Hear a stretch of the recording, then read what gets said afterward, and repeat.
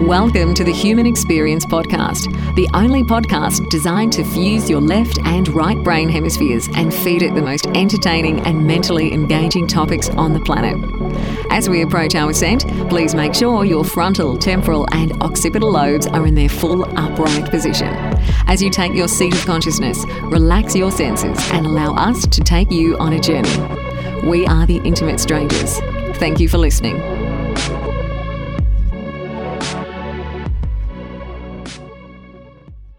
So in these Ganzfeld experiments, you have a relatively small effect, but we know with high confidence that telepathy, as demonstrated in these experiments, occurs.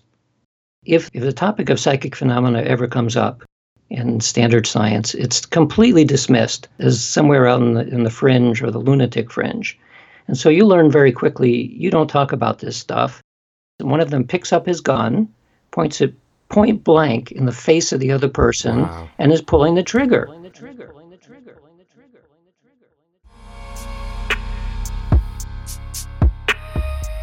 What's up, guys? Xavier Katana here, and this is our episode with Dr. Dean Radin. This is Dr. Radin's second time on HXP, and I really wanted to get into some of the double slit experiments he's conducted and just the quantum mechanics of what we're talking about when we talk about parapsychology and influencing things with your mind and then measuring it. Who else to bring on than Dr. Radin to talk about such things? And, Dr. Radin is not making any assumptions with this. He is very much a hardcore scientist, and that's what I love about speaking to him. He's great at that. So thank you guys so much for listening.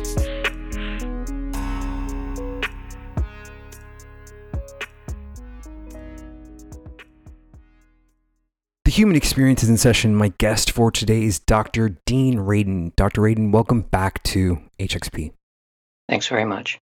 I want to bounce right into experiments that you've done just because we've done all the intro questions. You've conducted a number of different experiences around the idea of using a double slit device to test the influence of consciousness with regards to the observer effect found in quantum physics. What is the observer effect, and how does the double slit experiment traditionally show the experimenter the wave particle duality of photons? Okay, so this is actually something that's moderately new, I suppose. Not that the experiments are new. I've been doing this for about 8 years now. But last year, it was April of 2016, I gave a summary talk on all of the experiments we've done so far, 17 of which have been published, all involving double slit or other optical interference systems, and all looking at this notion of an observer effect. So I'll just mention that the YouTube talk has been seen now over 430,000 times. So that's a little unusual for a talk on parapsychology, and it means that people are interested in this topic. So the observer effect means that a major difference between classical physics and quantum physics is that in the classical physical world, we assume that objects are completely separate and that observation, it doesn't make any difference on the system. We assume that objects are independent of being observed. In the quantum domain, it's known that measurement or observation changes the behavior of the system. And one of the easiest ways of demonstrating that is with an optical system called a double slit. And the double slit literally refers to a very tiny slit with two little slits, each about 10 millionths of a meter, that are next to each other, typically about 200 millionths of a meter apart. So those are the two slits. You shine photons or electrons or small elementary particles through those two slits, and you have a camera on the other side. And if you imagine that a photon or an electron is a particle, like a BB, you'd expect that when you look at the pattern that is produced on the screen as it passes through the double slit, would be two bars. It would be like one bright bar behind each one of the slits. And that is, in fact, what you get if you send something as large as a BB Mm-hmm. through slits. But when you send elementary particles through, which are at the quantum domain, you don't see that anymore. You see a pattern of light that's called an interference pattern, which is very much like what you would get if you were passing waves through the two slits, just like water waves. Okay. So this is peculiar because, and in fact, this is the way that you demonstrate that light and elementary particles have characteristics both of waves and particles. They look like particles. They show up on the screen as individual dots, but the pattern of dots looks like it was a wave. And so there's like puzzle number one. Hmm. This is why when we talk about something like a photon, it sounds like a single particle, but it's like half of the side of a coin. It has two sides to the coin. The other side is, but it also behaves like a wave. So the second mystery here is that if you have a system set up so that you could tell when you shoot a single photon, a single packet of energy, which sounds like a particle, you send it through or toward the two slits, and you can measure which slit that it goes through. And there are many different ways of measuring which of the two slits it goes through. Mm-hmm. If you do that, then the pattern that shows up on the screen suggests that what went through the two slits is a particle. Looks like BBs again. And as soon as you turn off your method of measuring which of the two slits that it went through, then it starts acting like waves again. So the observer effect is what you can know about which of the two slits that the photon goes through. And that mystery, which is still not resolved very well, that mystery opens the door just a crack into physics for some element like mind or consciousness, because mind and consciousness are all about gaining information, and gaining information is what seems to make photons act like particles or waves. There's an element of the quantum measurement problem that once some kind of physical system, such as the double slit device, is observed by the measurement apparatus, the physical system and the measurement apparatus are no longer independent and they become entangled. Am I on the right track here? Yes, that's correct. If this wasn't strange enough about where the measurement ends and where the quantum becomes a more classical understanding of what's going on, what is the von Neumann chain? Well, John von Neumann was not one of the founders of quantum mechanics. He came along maybe 15 or 20 years later, but he was a mathematician who put the mathematical foundations of quantum mechanics on a firm foundation. His book on the mathematical foundations of quantum mechanics is basically the Bible of quantum mechanics. So von Neumann was wondering, like many people have, about this observer effect, and also trying to wonder, well, when does the wave-like nature of quantum mechanics turn into the classical object-like world that we live in? Mm-hmm. Where does that happen? And so he came up with the idea that if you imagine that your eye is looking, some aspect of your awareness is based on what you see, then that's not good enough to describe what measurement means, because you can think of what your eye sees as a purely mechanical process. The photon hits your eye, and that stimulates the nerves, and that goes into your brain, and your brain has certain patterns. All of this is a completely physical process. And so that's not going to collapse another physical system, because it's the same stuff. From a quantum mechanical perspective, your eye and your brain are just other quantum systems. There's nothing there to change the quantum nature. Mm-hmm. So he came up with this idea that what's going on with measurement is what he called a psychophysical process, meaning it is a mind-matter interaction. And the only part that he could think of that would be very different than purely physical system would be consciousness itself, which he presumed was non-physical, or at least not physical in the way we usually think of physics. He gave the notion that there's something peculiar about consciousness that allows consciousness to interact with matter and cause it to behave in different ways. And so that's one of a number of interpretations of what the observer effect is about. Mm-hmm. So his proposal is not something to be dismissed lightly. And more importantly, it's a testable idea. A recent article in New Scientist mentioned that an article was written recently by a well-known physicist who suggested that maybe consciousness really does have something to do with the way that quantum mechanics works. And you see this about every 20 years. A mainstream prominent physicist will say, well, maybe there's a way of doing an experiment to see what is the role of consciousness in the physical world. So this is great because it means it's a discussion that can take place in mainstream physics. And it's also a little frustrating because we've been doing experiments like this, not just mine, but within parapsychology, these types of experiments have been going on since the 1960s. Mm-hmm. And when you look at the body of that evidence, the overall evidence is extremely strong, suggesting that there is something about consciousness that is interacting with the physical world. So the reason why I've been using optical systems, and in particular double slit systems, is because when you use something macroscopic like a dice or a die, it becomes more difficult to imagine what's going on. Also, it's to a physicist, it would seem creepy because the object you're using is too big. It's a macroscopic die, which is big. Mm-hmm. So in the 1960s, a physicist came up with the idea of using a random number generator. And so his experiment was explicitly looking at the notion of whether the mind interacts at the quantum level with quantum particles. And his experiment suggested that they did. So that gave rise to 40 years of people doing experiments involving random number generators as the target. And overall, those studies provide evidence that something's going on. So what we did is simply take it into another level by using the optical systems, which are now much closer to what most physicists are familiar with. Even the analysis that we're using, the measurements, everything else is very similar to what you'd find in Physics 101.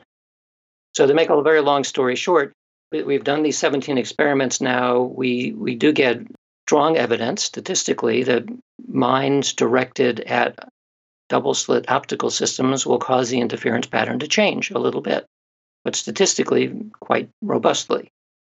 And even more important, whenever you do an experiment like this that's challenging what people expect, you can't rely on any one laboratory to make a strong case, because a person from the outside will look at it and say, well, if that effect is true, it's a breakthrough.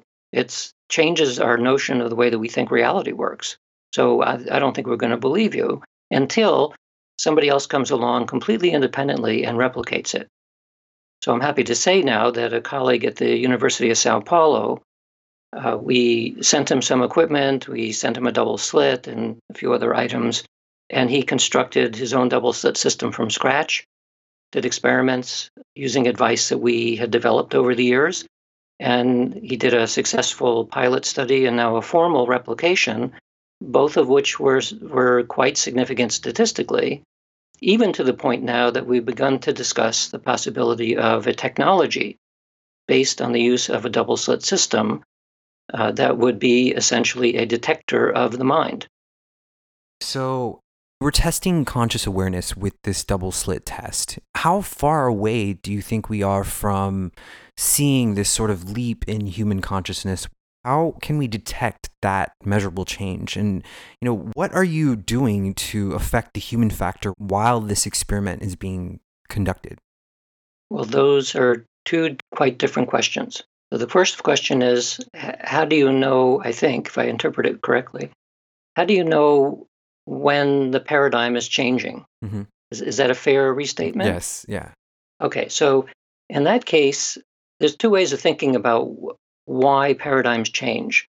One is that you can imagine a line going, and this is the current paradigm, and all of a sudden there's a state change and like a step function, and now we're in a different paradigm. That's a sudden change. That happens occasionally, but pretty rarely. What's more likely is that you imagine that we're sort of bubbling along with a certain paradigm, and there's a huge status quo that wants to maintain that paradigm because a lot of careers have been made using that paradigm. So when anything comes along that seems a little strange, there's a lot of resistance against it because people don't want their careers to change. So there's resistance and the resistance, but the evidence keeps building. And so you can imagine something like a slowly increasing exponential curve. Then it goes almost straight up. At that point, it becomes like a step function, and you get a change very fast. But it takes a long time for this exponential build to occur to get up to that point. So I would say now that if you imagine that we've been in a flat paradigm or a uniform paradigm for a long time, that we are definitely going in the direction of a shift. And so at this stage, where previously it may have taken a half a century or a quarter of a century, it's shrinking now. So maybe now we're in a matter of a decade or half a decade before you start to see major changes. And there are a number of reasons for this. One is that even 10 years ago, most physicists thought that quantum processes were completely irrelevant in understanding living systems. Well, that's no longer the case. There's a whole field now of quantum biology. As quantum biology continues to advance, soon people are going to find that it's operating in an important way in neurons. And the moment somebody sees that there's quantum effects in neurons, it's not a very large leap to the brain. There are already people thinking about quantum mechanics in the brain. Mm-hmm. From that point, it's not a big leap to speculate that some aspects of brain function are not located in space or time, because that's like the key mystery of quantum mechanics. It's not in space-time, outside of space-time some way. And that would mean that our brains are mostly localized, but some portions of our brains are not in space or time. Well, cast into other language, it sounds almost exactly what we describe as mystical and psychic experience. It's a portion of your brain which is not inside your head. It's outside somewhere. So this used to be a fantasy. I was writing about this maybe 25 years ago, projecting that at some point we're going to get to the stage where it could be predicted that things like telepathy and clairvoyance and so on should occur based on what we know about quantum mechanics in the brain. So that's like one area. Another area is that there's a growing trend in most of the hard physical disciplines and in biology, which are suggesting that if we're trying to understand the ultimate basis, like the foundation upon which all of science rests, 20 years ago, most people would have said, well, it rests on physics. It's matter and energy. Today, you get many different kinds of answers.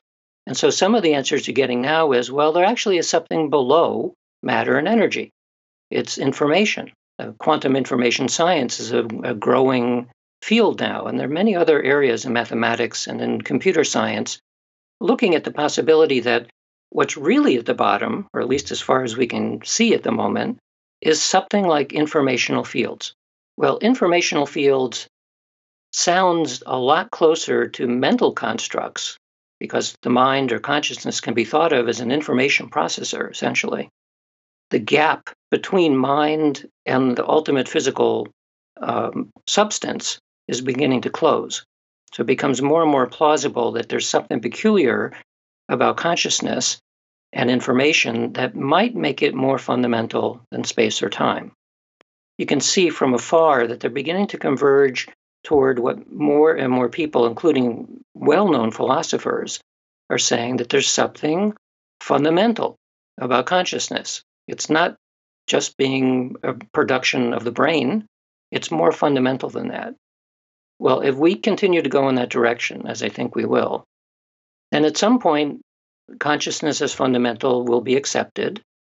At that point, suddenly the whole domain that we currently consider to be anomalous, including everything in parapsychology and mystical experience, will suddenly be viewed in a new light. And in that light, it's not anomalous at all. So if science and religion both have pretty strongly rejected the notion of ideas like magic and psychic phenomena.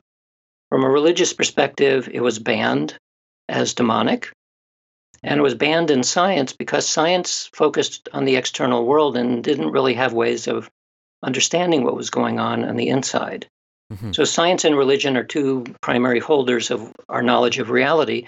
They both rejected the notion of psychic phenomena, magic, all of those ideas. And as a result, has been extremely slow in a modern sense to begin to understand these things in a new way. Fortunately, science is not locked into dogma. Its aspirational sense is to be open and exploratory and change as new data comes along. So we now have scientific data that's basically pushing the paradigm so that eventually it will begin to see reality and ourselves in a new way. I want to talk about the GANS field. How does that work when you're doing an experiment and testing that field for telepathy? Can you describe that for us, please? So the GANS field is a German word meaning whole field. It was developed by Gestalt psychologists in Germany in the 1930s or so. And the idea was that you want to create a homogeneous, low-level stimulation. Because at the time, the alternative is to put somebody into a sensory deprivation chamber, like a flotation tank. This does very much like that, except that you don't need to be floating in water and difficulty. So instead, you sit somebody down in a comfy chair, you have them put on headphones that play white noise, so there's no pattern. You have them put on a half of a ping pong ball over each eye, keep their eyes open, and then shine a red light in their face. Mm-hmm. And so they can't see anything, they can't hear anything, but they're fully awake because they are getting a stimulation. It's just one that has no pattern to it. And after a few minutes in that state, maybe 10 minutes, most people, because they're not allowed to fall asleep, you begin to go into a hypnagogic state. It's like a waking dream state. And that's exactly the kind of state that you want someone to be in a telepathy experiment where they're playing the role of the receiver of the telepathic information. Because the idea is that you become exquisitely sensitive to any subtle impression that might arise. And the impression in this case is your partner, who's the sender somewhere at a distance, who's given a randomly selected picture, or sometimes they see a randomly selected video clip, and their job is to mentally send that information to the person who's the receiver in the Ganzfeld state. So the sending period might go on for 20 minutes, and then the receiver is taken out of the Ganzfeld condition. If they said anything aloud, then that's played back to them. Because when you're in the Ganzfeld state, it's very dreamy. It's hard to remember what it was like, just like it's hard to remember a dream sometimes. Mm-hmm. So you listen to what you said, and now you're presented with 4 images, one of which was the one that the sender was trying to send to you, and then 3 decoys. So since the original target image was randomly selected, there's no way that either the sender or the receiver could have known in advance what the image is going to be. So the best that the receiver could do in this condition, if there's no telepathy, is guess correctly 1 in 4 times. In other words, a 25% hit rate. So this experiment has been done over 4,000 times, and the overall hit rate is approximately 32%. Well, it doesn't sound like much from 25% to 32%, but that's 7%, given the 4,000 sessions that have been conducted, means that the odds against chance are beyond a quadrillion to 1. A 1,000 trillion to 1, that it's a chance effect. So this, and among other things, shows the power of statistics. Get enough data, even if you have a small effect, after a while you gain very high confidence that the effect that you're seeing is real. So in these Ganzfeld experiments, you have a relatively small effect, but we know with high confidence that telepathy, as demonstrated in these experiments, occurs. And it doesn't explain what telepathy is, but it says that what people report in the real world as apparent telepathic connections, that can also occur in the laboratory under highly controlled conditions. Is there an experiment that you've done that kind of blew your mind in the largest way? Is there anything that you can recall that did that? Well, they all do that. Okay. You see, because I had a completely traditional scientific training, and if the topic of psychic phenomena ever comes up in standard science, it's completely dismissed as somewhere out in the fringe or the lunatic fringe. Right. And so you learn very quickly, you don't talk about this stuff. You don't even know that there's any literature on it. And if you do know something about the literature, you dismiss it. You don't even look at it. So that's what I did up until about the end of graduate school. And I eventually started looking into it in more detail. And I became impressed pretty quickly that there was evidence. There were proper ways of looking at experiments of this type. And I started doing experiments, and to my initial surprise, I was getting interesting results, similar to what other people had reported. So that was the first hook for me, that you can use proper scientific methods and get evidence suggesting that these kinds of effects are real. But I would say then, as just to give you one example of a translation from an experience that somebody had into an experiment that gave pretty robust results. A friend of mine told me once of an experience he had, which I call presentiment. It's like precognition, except that precognition has the word cognition in it, which means that you are consciously aware of the effect. Presentiment is information from the future, but it's a feeling. That's what the sentiment is about. So presentiment means pre-feeling, but without cognition. Mm-hmm. So the way you'd measure that is to measure aspects of your body physiologically, skin conductance, pupil dilation, heart rate, things like that. Right. These are useful because they show what's happening below the level of conscious awareness. And there's a lot of data now suggesting that all psychic phenomena bubble up initially from an unconscious state. So the story was this. This friend liked to go hunting, and he, before he would go out on a hunting party with his friends, he had 2 pistols, and he was at the point where he was cleaning a 6-shot revolver pistol. And he would always keep 5 bullets in the cylinders and the hammer over the empty 6th chamber to make sure that in case it was jostled, it wouldn't accidentally fire. Mm-hmm. So he took the bullets out, he cleaned the whole gun, he's putting the bullets back in, he puts in 1, 2, 3, 4, and then he's about to put the 5th bullet in, and he gets a bad feeling about the bullet. And so he doesn't put it in, and he sets it aside. So 2 weeks go by, they go out hunting, the folks come back to the cabin, and they start drinking, which you shouldn't do if there are firearms around. A fight breaks out between 2 of his friends, and one of them picks up his gun, points it point blank in the face of the other person, Wow. and is pulling the trigger. Wow. And in this type of revolver, the hammer goes back, the cylinder revolves, and then the hammer hits the next bullet. So this is happening, and of course my friend intervenes. He jumps in between the 2 to try to stop it, but it was too late. The trigger had been put all the way back, and the hammer is now going click onto the 5th chamber. It went because the cylinder turned onto the chamber where he did not put the bullet. Right. And he realized at that point, if he didn't take that bullet out, he'd be dead. So it's as though that moment of shock had rippled backwards in time to 2 weeks before, where he's holding the bullet and he got a really bad feeling about it. Well, he didn't have any sense of why. He just felt it was wrong somehow. So now you'd say, okay, this is a real life experience. People have these kinds of things happen. In any given case, you could dismiss it as a coincidence.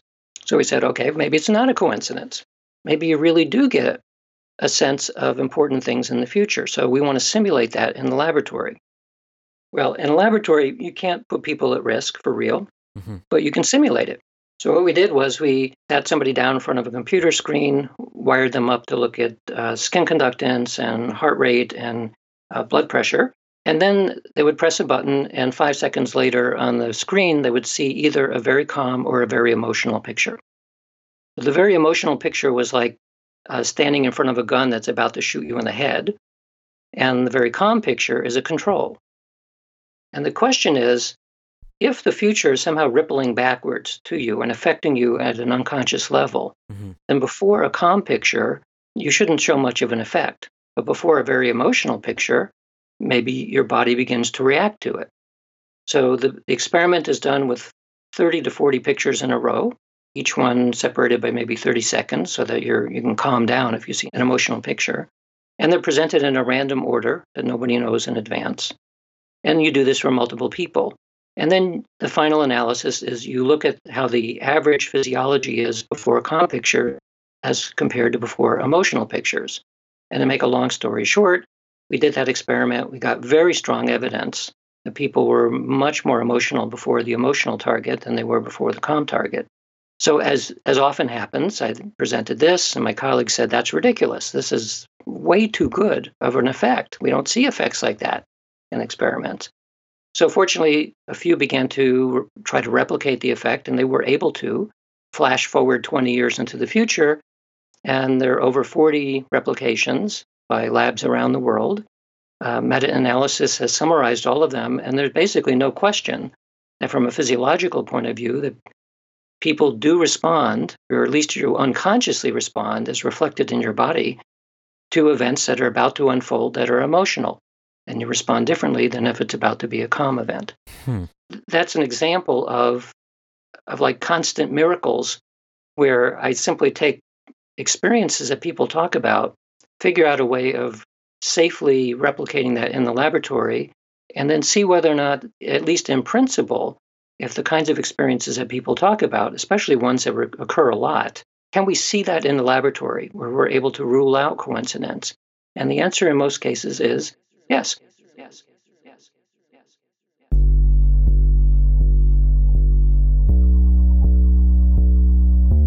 You have been listening to the Human Experience Podcast. If you would like to hear the rest of this interview, where Dr. Radin gets into meditation, why meditation is so important, and how it connects us to this sort of ethereal layer of connectivity, why it increases this connection to the psychic phenomena that we all seem to exhibit and receive, then become a member of the Human Experience. Go to thehumanxp.com/members. You can just click become a member, and you will get access to all of our premium content from all the guests that we have had on from when we started doing the members content area. So thank you guys so much for listening. You will hear from us next week.